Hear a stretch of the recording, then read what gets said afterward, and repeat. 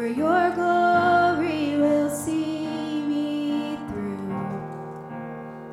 You are good to me, and you're all I need, and you left the 99 for me, the 99 for me.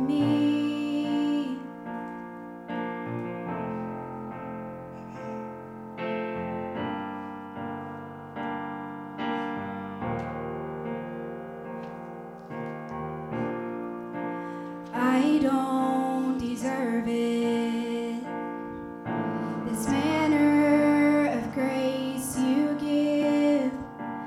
It's only you, it's only you. Your glory fills the night sky, your presence fills my heart and my life, and my life. So I'll wait for you and I'll worship you, for your glory will see me through. You are good to me, and you're all I need, and you left the 99 for me, the 99 for me. You are the Alpha and Omega, the beginning and the end, and you never leave my side. I'll wait for you, I'll worship you, your glory will see me through. You are good to me, and you're all I need. You left the 99 for me, the 99 for me.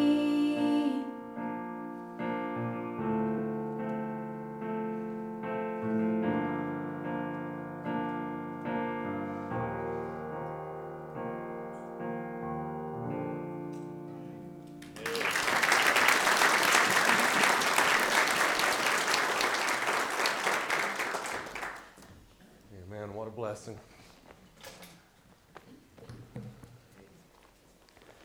Well, let's take our Bibles and open to Psalm 127.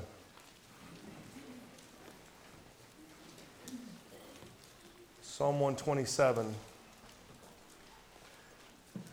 Couldn't have been a better example in special this morning than Emmy. We are in, I suppose this is the 6th week of this study in 3D Christianity. We spent a couple weeks on the foundation and the cornerstone, which is Christ.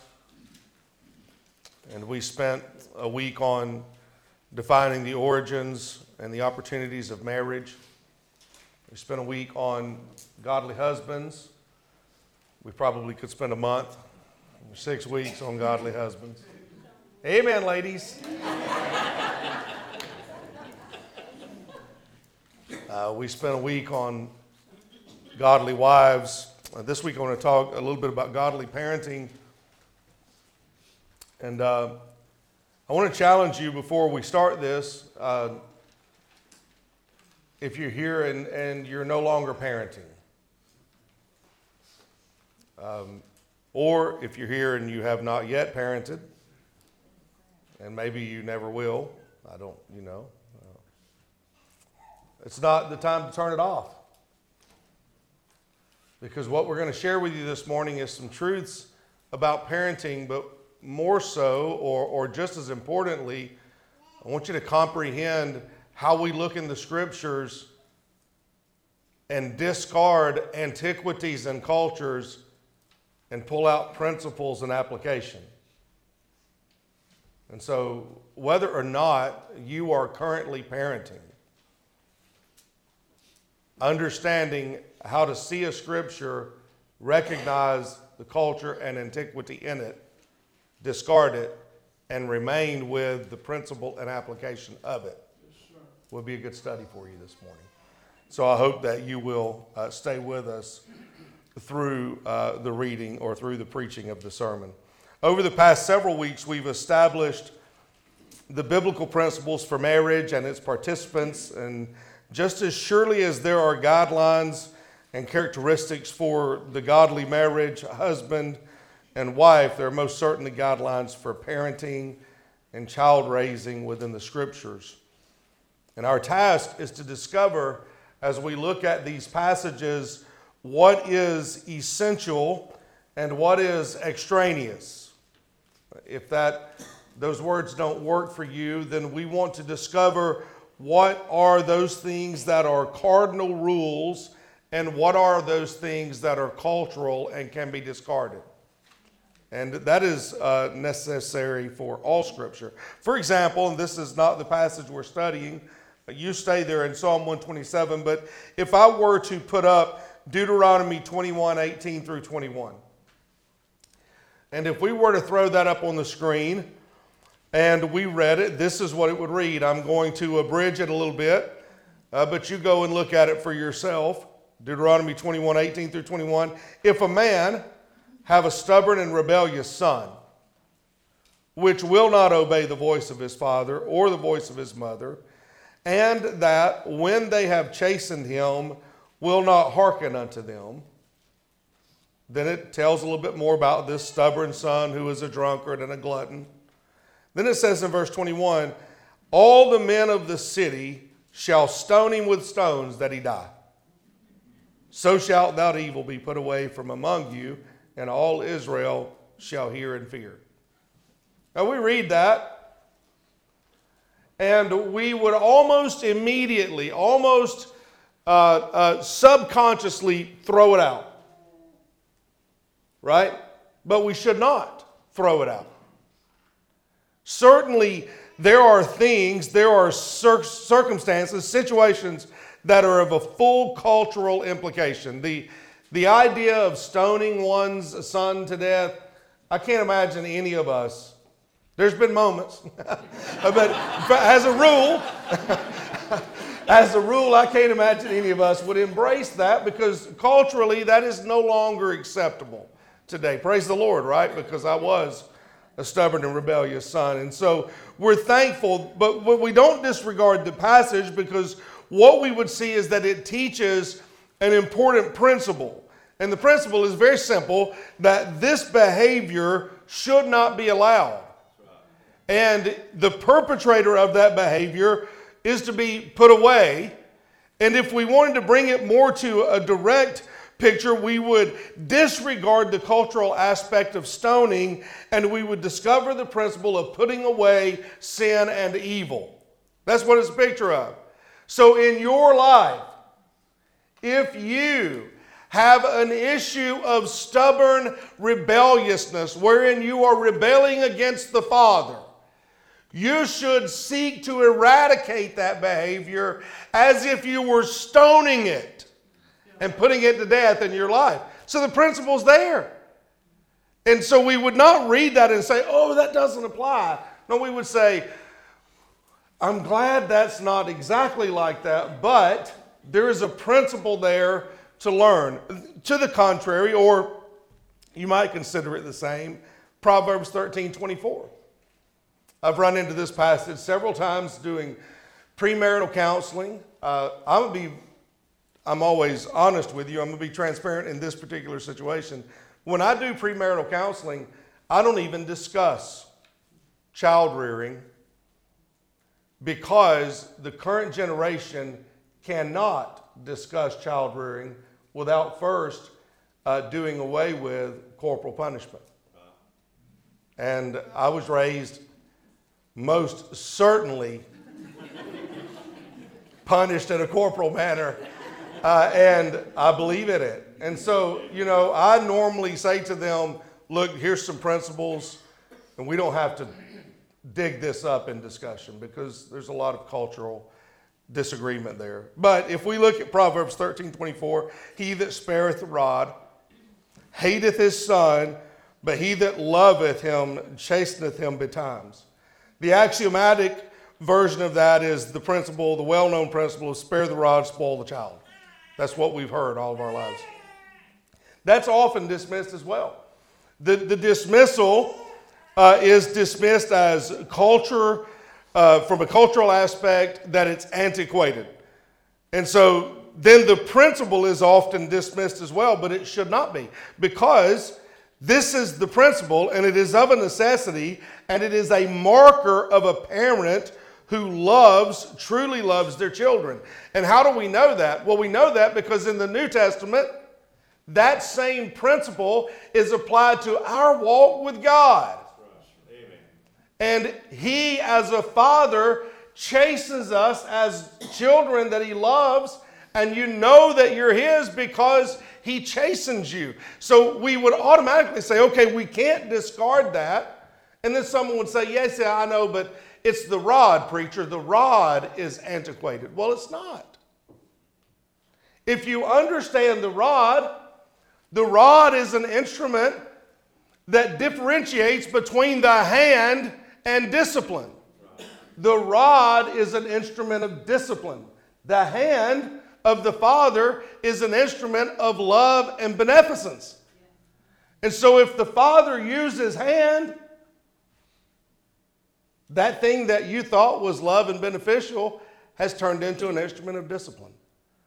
But if he uses the rod is the instrument of discipline. And so there's a principle that is established in that. We would read in Hebrews 12, 5 through 11, that's how God loves us and chastens us.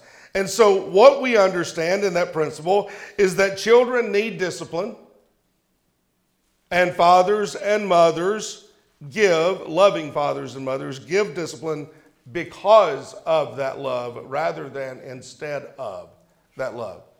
So we begin developing this pattern that we can learn parenting truths from the scriptures regardless of culture or antiquity. We just have to consider the essentials, the cardinal truths, and the principles. That's where we come to today. We could do that from a number of passages, but the Lord's led me to Psalm 127. So if you will, stand with me, reverence the reading of God's Word.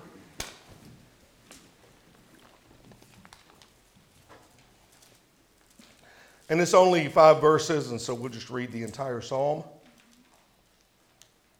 127, verse 1, except the Lord build the house, they labor in vain that build it. Except the Lord keep the city, the watchman waketh but in vain. It is vain for you to rise up early, to sit up late, and to eat the bread of sorrows, for so he giveth his beloved sleep. Lo, here's our verses of focus. Children are an heritage of the Lord, and the fruit of the womb is his reward. As arrows in the hand of a mighty man, so are children of the youth. Happy is the man that hath his quiver full of them. They shall not be ashamed, but they shall speak with the enemies in the gate. I want to speak with you for a few minutes this morning from this psalm on the idea of godly parenting. Would you go to the Lord with me in prayer? Ask him to speak to you today. Father, we love you this morning. We're so grateful. We're so thankful for the eternally settled Word of God. We're so thankful to be able to come to it and seek counsel. And Father, we're grateful that we know that where 2 or 3 of us are gathered together in your name, that you're present with us. And Father, we're asking now that your presence, the blessed Holy Spirit, would teach and guide and illuminate. Lord, the words we use, charge, challenge, convict, and convert. And God, I pray that you would work among us today in these truths as we seek to parent rightly and to guide our families correctly. Lord, I pray as we continue this morning that as illumination is given, obedience would be observed. And that when we leave today, we would walk differently than when we arrived, as we walk in obedience to that which you show us. Lord, we love you and thank you in Jesus' name. Amen. This psalm is a favorite of many. It is quotable. It is notable. It speaks of the need of the Lord in the establishment of anything or entity of value, whether that be a city, a family, a church. If the Lord is not in the establishment of it, it's in vain. We see that the Lord is vital in the development of the house. He is vital in the defense of the city. He is vital in the desires of the heart. We see a very tremendous description of our children. We see that that description of our children, that they are a grant of wealth. They are a gift of the womb. They are to be garnered like weapons. They are our gratification in this world. And so this morning I thought for a little while we would just consider the value of children and use that value as an impetus to inspire how we should parent them. He says in verse 3, I should say, below, children are an heritage of the Lord. We take our cue directly from that. Children are our heritage, or if you prefer, they are an inheritance from the Lord. When we read that word heritage, it really lends itself to heredity or inheritance. It is speaking of something that is assigned or passed down from one generation to another. Wisdom would even recognize it as a gift, because it's not something that you earned, it's something that was gifted to you. And this is how our children are described in the Scriptures. They are a gift, an inheritance, a value that is passed down to us by the Lord. So they come directly from Him. They are a gift from God to us. There's all sorts of medical things that could be considered. There's all sorts of cultural things that could be considered. But this is the truth that should be accepted. That child was specifically designed, if we read Psalm 139, known of God before conception, conceived, knit together in the womb, and gifted specifically to you by God. They are a gift. They are an inheritance. Again, when we think about that concept, we begin to note the undertones of the sovereignty of God as it relates to marriage, to partnership, to parentage, to children. This would speak to the one who is dissatisfied with their spouse, or discontented with their marriage, or disgruntled with their parents, or disgusted with their own children.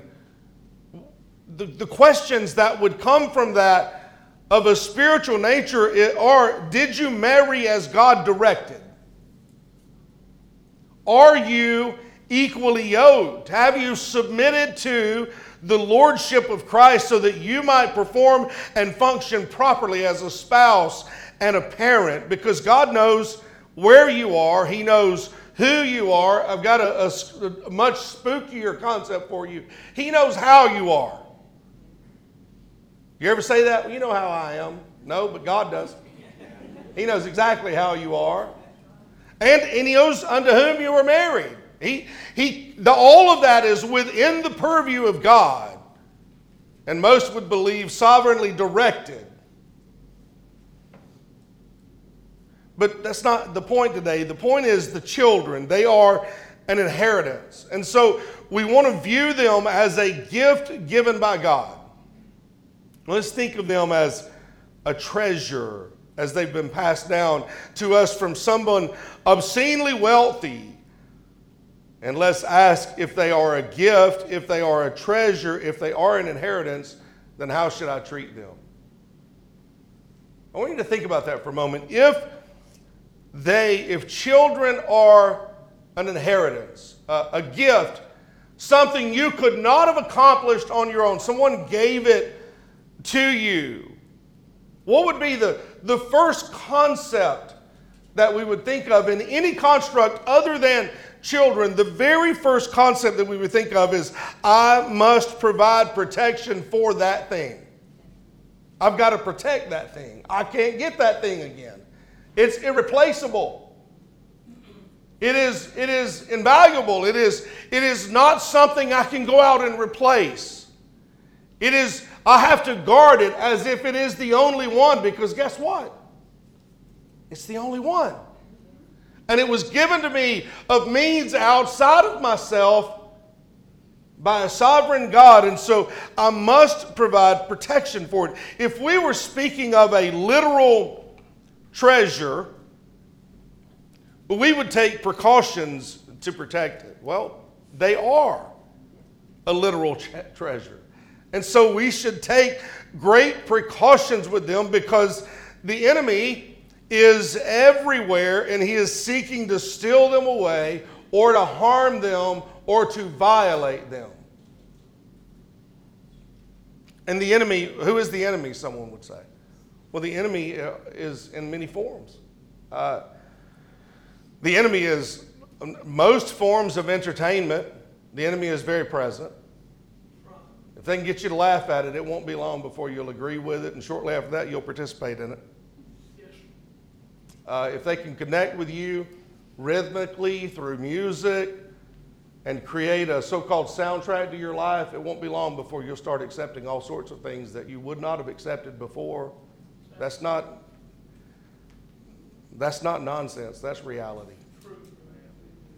And so the enemy is there. The enemy is in many forms of education. And, I'm not a conspiratist. I'm not an isolationist. I'm none of those things. But if the education is not supporting godly values, it is a tool of the enemy. Absolutely, 100%. The enemy oftentimes is in hobbies and pastimes. Because what happens is that hobby or that pastime becomes the God. It becomes the object of worship. And your time and your energy and your effort goes to that object of worship. And for a parent, that could be to the lack of your children. For the children, it could be for the lack of God. That becomes that thing in their life. The enemy is often your job. It is your appetite. It may be your fetish. It could be your poor relationship with your spouse. This is the most frightening aspect to me, having raised not terribly successful 2 children. And the not success is on me, not on them. They did pretty well considering what they were saddled with. The enemy is 100 different things. And all of those things are vying to steal that treasure that God has given you.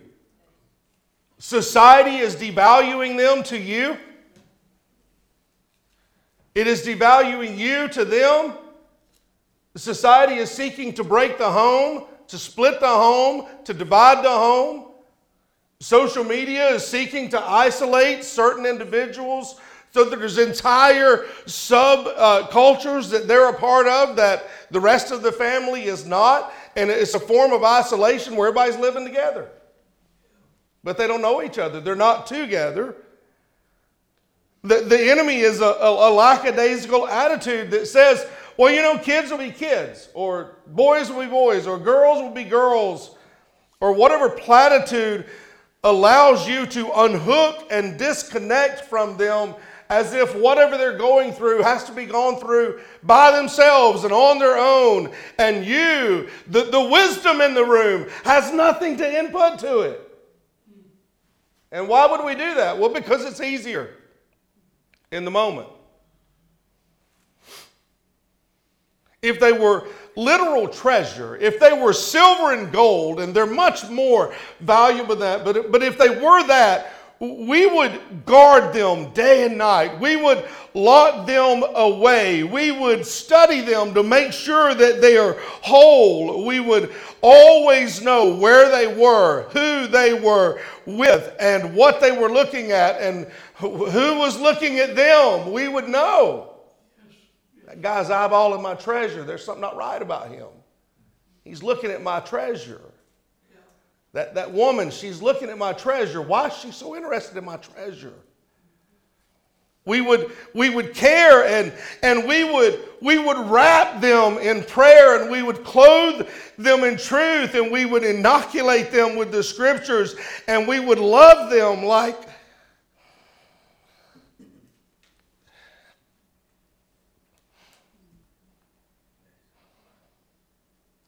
we love ourselves. And the way that Christ loved us. And I can hear somebody saying, man, you're describing a nightmare parent. You don't have to be some neurotic helicopter parent to do that. You know what you have to be? You have to be diligent. You have to be devoted. You have to be dutiful. You have to, first and foremost, have a right relationship with the Lord. You have to be obedient to Him in your life. And when you do that, you're going to view that life as a treasure, something that's very special. And you're going to remember what it was like for you. And you're not going to remember that you didn't get the latest fads or the newest fashions and I'm going to give them everything they're wanting. You're going to remember that the enemy did me this way, and this way, and I'm not going to let the enemy do them that way. They are children, a heritage. They are an inheritance. They are a treasure, and we must provide protection from them. And that can't be done sleeping at the wheel. He says in the latter portion of verse 3 there that they are the fruit of the womb and a reward. Children are not only a heritage, they are a harvest. They are our increase. They are, for some of us, the better part of ourselves. Do you ever feel that way? I mean, I'm 54. My daughter's 29, my boy is 24. And sometimes I look at them and think, well, if everything else burns up, I did that. And sometimes I feel really good about that, and other times I think, oh God, Lord, help me for what I didn't do. But they are the increase of us. The psalmist says that they are the fruit of the womb. They are a reward. And what we know from a logical concept is that if they are fruit, then of course there is a harvest. And with a harvest, there is a crop or a vineyard or an orchard which must be maintained and cultivated if we expect to see any increase. What we understand is that there is no fruit without some labor. Right? There's work that goes in to that thing being fruitful. And so that means that we have to, as parents, be actively involved. And we should never entrust our responsibility to anyone else or have expectations of anyone else in the maturation of our children, because we are going to be held personally responsible for those kids. No one else will be. I say this often, and it's because it applies in so many ways. Do you want to know why pastors are sometimes so militant about the church that they pastor? It's because when I stand before the bema seat of Christ, you're not going to be there. When I stand in front of him and answer for the things done, you're not going to be there. He's not going to be able to say, well, it's because they did so and so. I'm going to answer for it. And as a parent, you're going to answer for that child. You're going to stand in the presence of an eternal God who loved you so much that he gave his son for you. And you're going to give an account of what you did with that treasure he entrusted you with. Their teacher's not going to answer. I'm not going to answer for them. You are.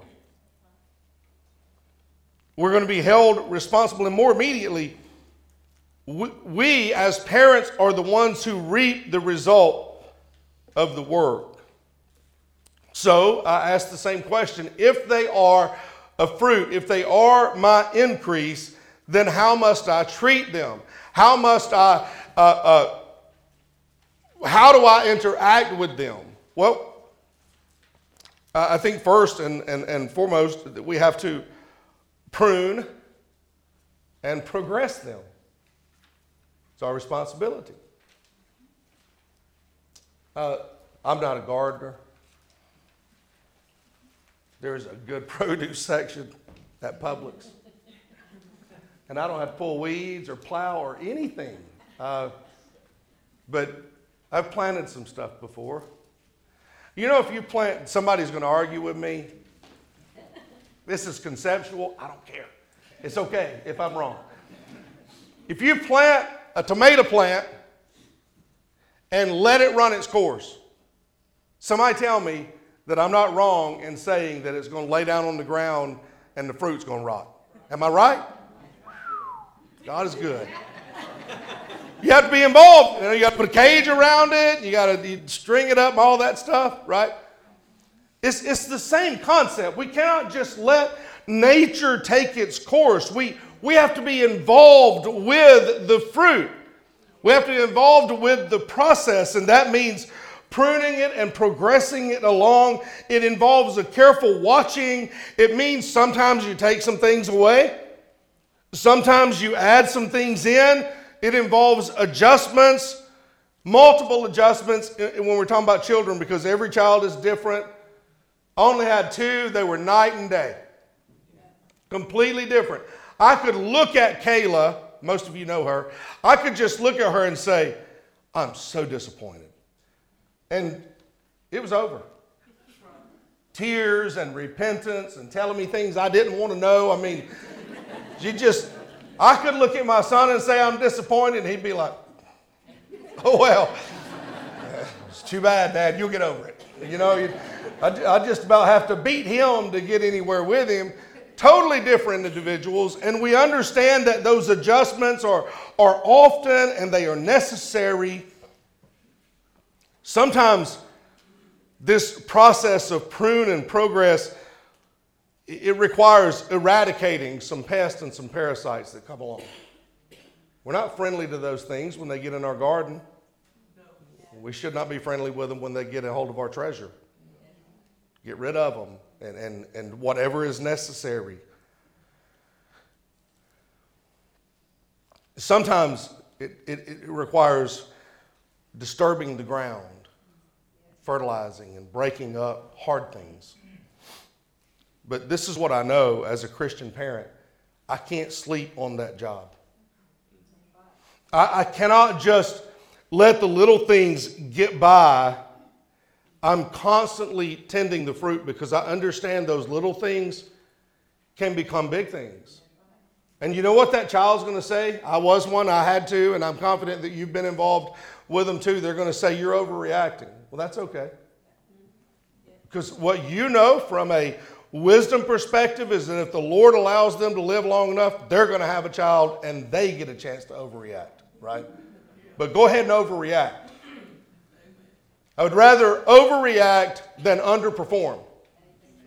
We have a job to do, and we don't let the little things go. I'm constantly tending the fruit.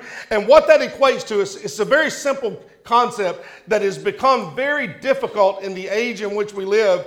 and it's bothersome to me. I don't know how you fix it, but all it is involvement and inclusion. It means that you are constantly involved in their life and they are included in yours.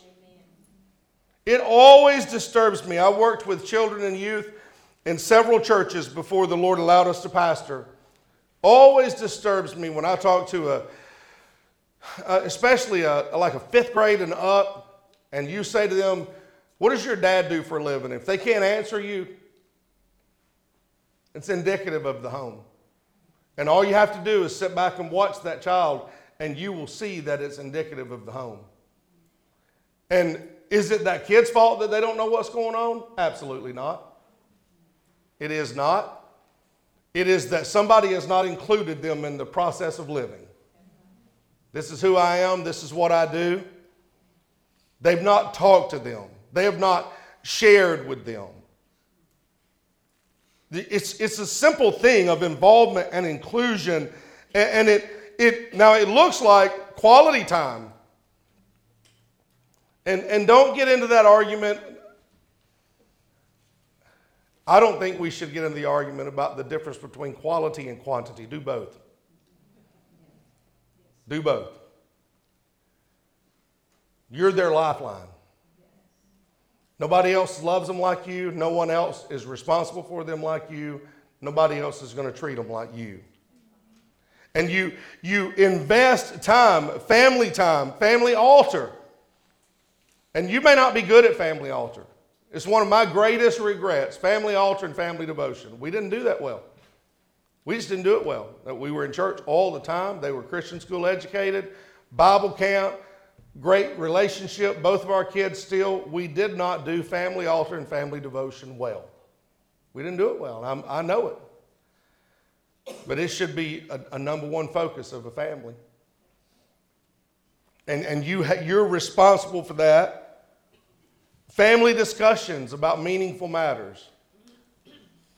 It never surprises me how people will allow their kids to intake all sorts of damaging information via entertainment and social media, but they won't have an honest conversation with them around the table about economics and what things cost and how hard it is to get by. I would rather them know the one than I would the other. I don't particularly want them to know what the latest fad is in Uruguay. It doesn't matter to me. What I want them to know is that this is how you get through life, and we do this faithfully depending upon the Lord. We prune and progress them. Look at number 4, verse 4. As arrows in the hand of a mighty man, so are children of the youth. Children are not only our heritage, our harvest, they're also our helpers.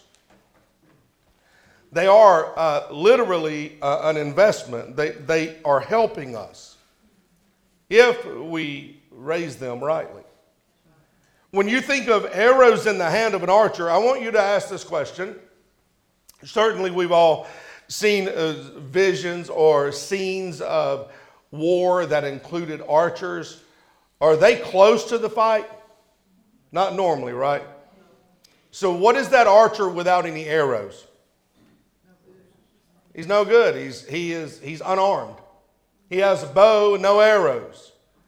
He's got one shot to throw that bow. But he can't do any good because he's unarmed. He has no weapons. And when we think about that picture, we see that with the arrows, he is armed. He is helpful. He is able to impact. And that is what children are for us. John Phillips says this. He says that arrows in the hands of a mighty man are arrows he intends to use and use effectively. Those arrows are going to go where he wants them to go and do what he wants them to do. I would add this to Dr. Phillips. Those arrows will often go where he cannot go and do what he cannot do otherwise. If we can look at almost any concept of success, generationally it's better. Old money, It's normally more money than new money. Old money is generational money. If you want to boil it down to the ministry, you show me a pastor or an evangelist that God has used mightily, they are typically second, third, or fourth generation in their family. That there has been a foundation built and God is using that foundation.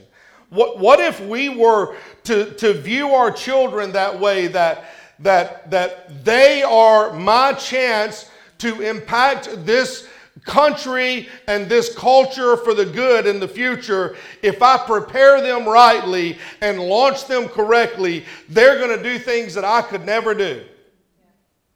That's the picture that we get. Well, so if they are arrows, how do I treat them? Well, I must prepare them correctly. I must purpose them correctly. And I have to point them. I have to aim them correctly. I have to ensure that they are straight and true, that they are solid and well balanced. I have to be sure that they are well aimed and fully engaged before release occurs. That's where scriptural training and church training come into play. If this part, this scriptural, spiritual, church aspect of life is left to the school systems, public school systems, the internet or social media influencers, or the government or the colleges, your child is going to be a walking contradiction to you. They're going to be a picture of confusion. They're going to have one concept that they have witnessed in you, however good or bad it is, and they're going to have all of this other that has come from them from the outside that has really truly molded them into a modern societal fit.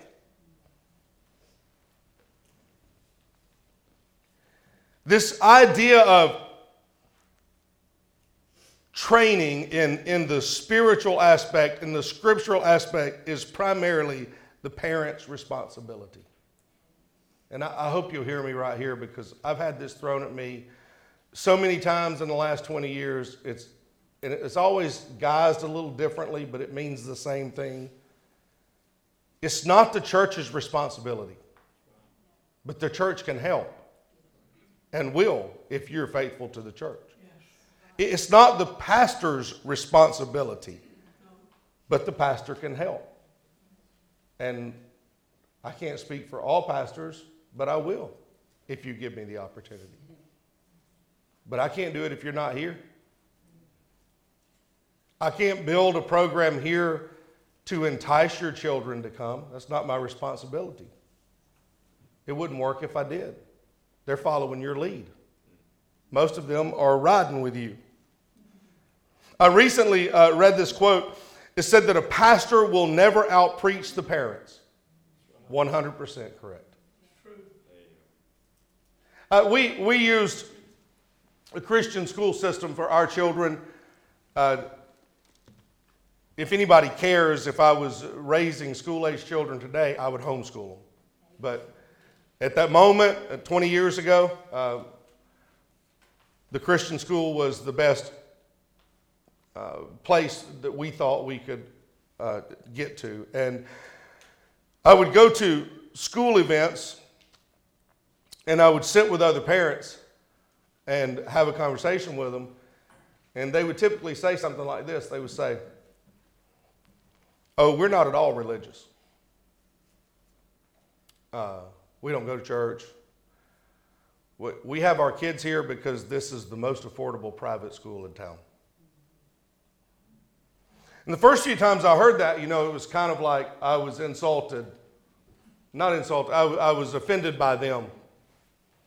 But what had occurred to me very quickly is they were developing a child who was institutionally taught Christianity, but never spiritually instructed in Christian things. And that kid Most of them nowadays they're my age, my kids' age. They get into social media and it influences them and supports everything they're seeing. This is religion, this is life, and the two don't go together.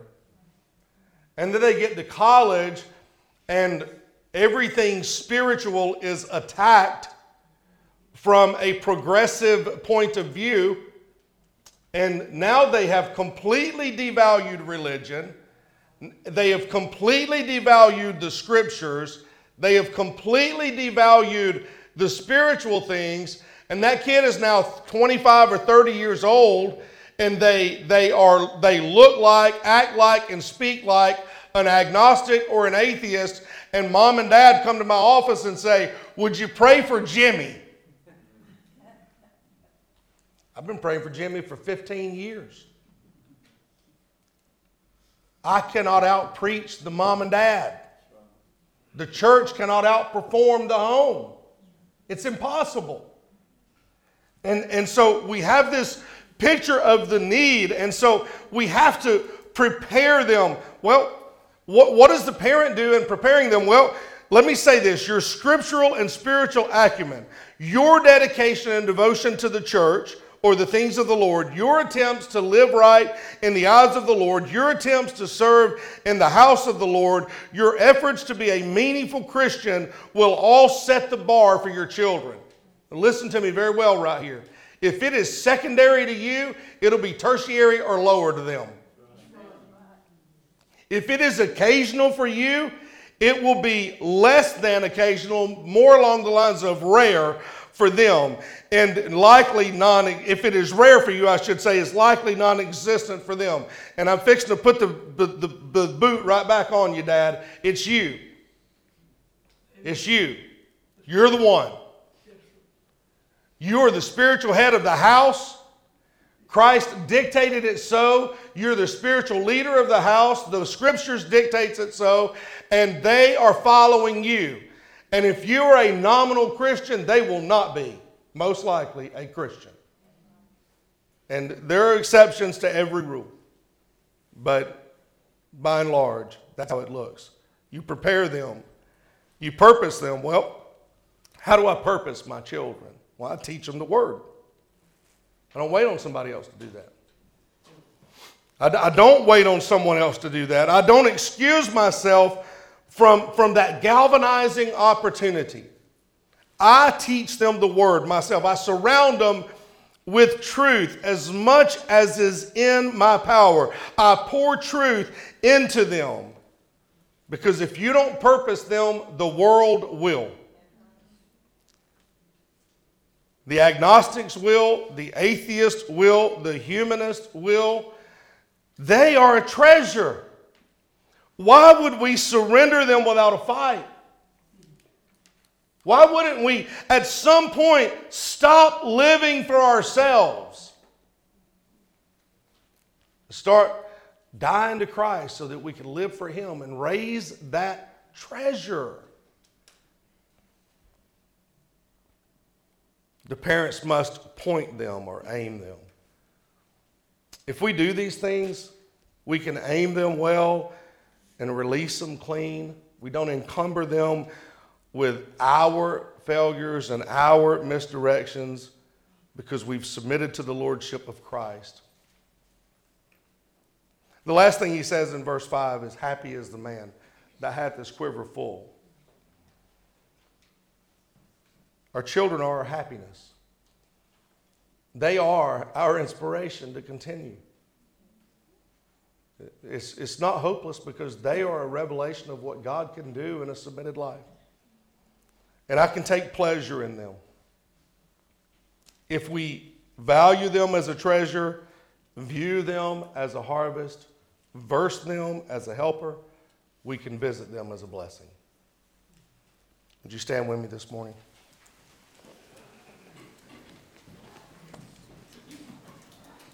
Heads bowed and eyes closed. Just in the presence of the Lord here a moment. Are you parenting according to the Scriptures? it's likely that only you can honestly answer that question. Are you parenting according to the Scriptures? Is the Lord the architect of your home? If you could write down what the greatest need is in your home, would it be that? Help raising my children in the nurture and admonition of the Lord. Would you, in honesty for a moment, spend time with the Lord and ask Him to fulfill that greatest need? Ask Him to help you to be the parent the Scriptures instruct you to be.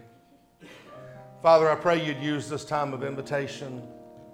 I pray that you'd speak to our hearts. Help us, Lord, to engage. Father, we love you and thank you in Jesus' name. Would you come this morning? Oh, to Jesus I surrender all. To Him I freely give. I will ever love and trust Him in His presence daily live. I surrender all. I surrender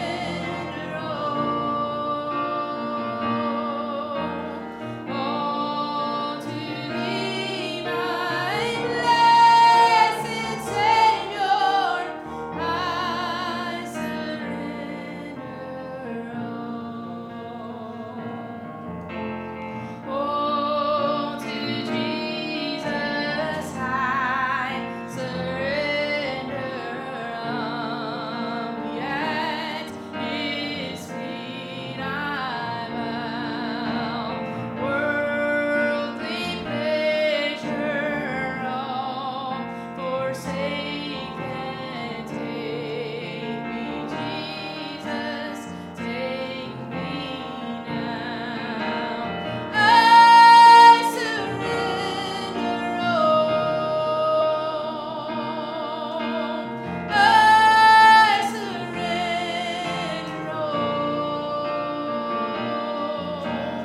all to Thee, my blessed Savior. I surrender all. Amen. You can look this way. Hey, thank you so much for being here today. Praise the Lord for that.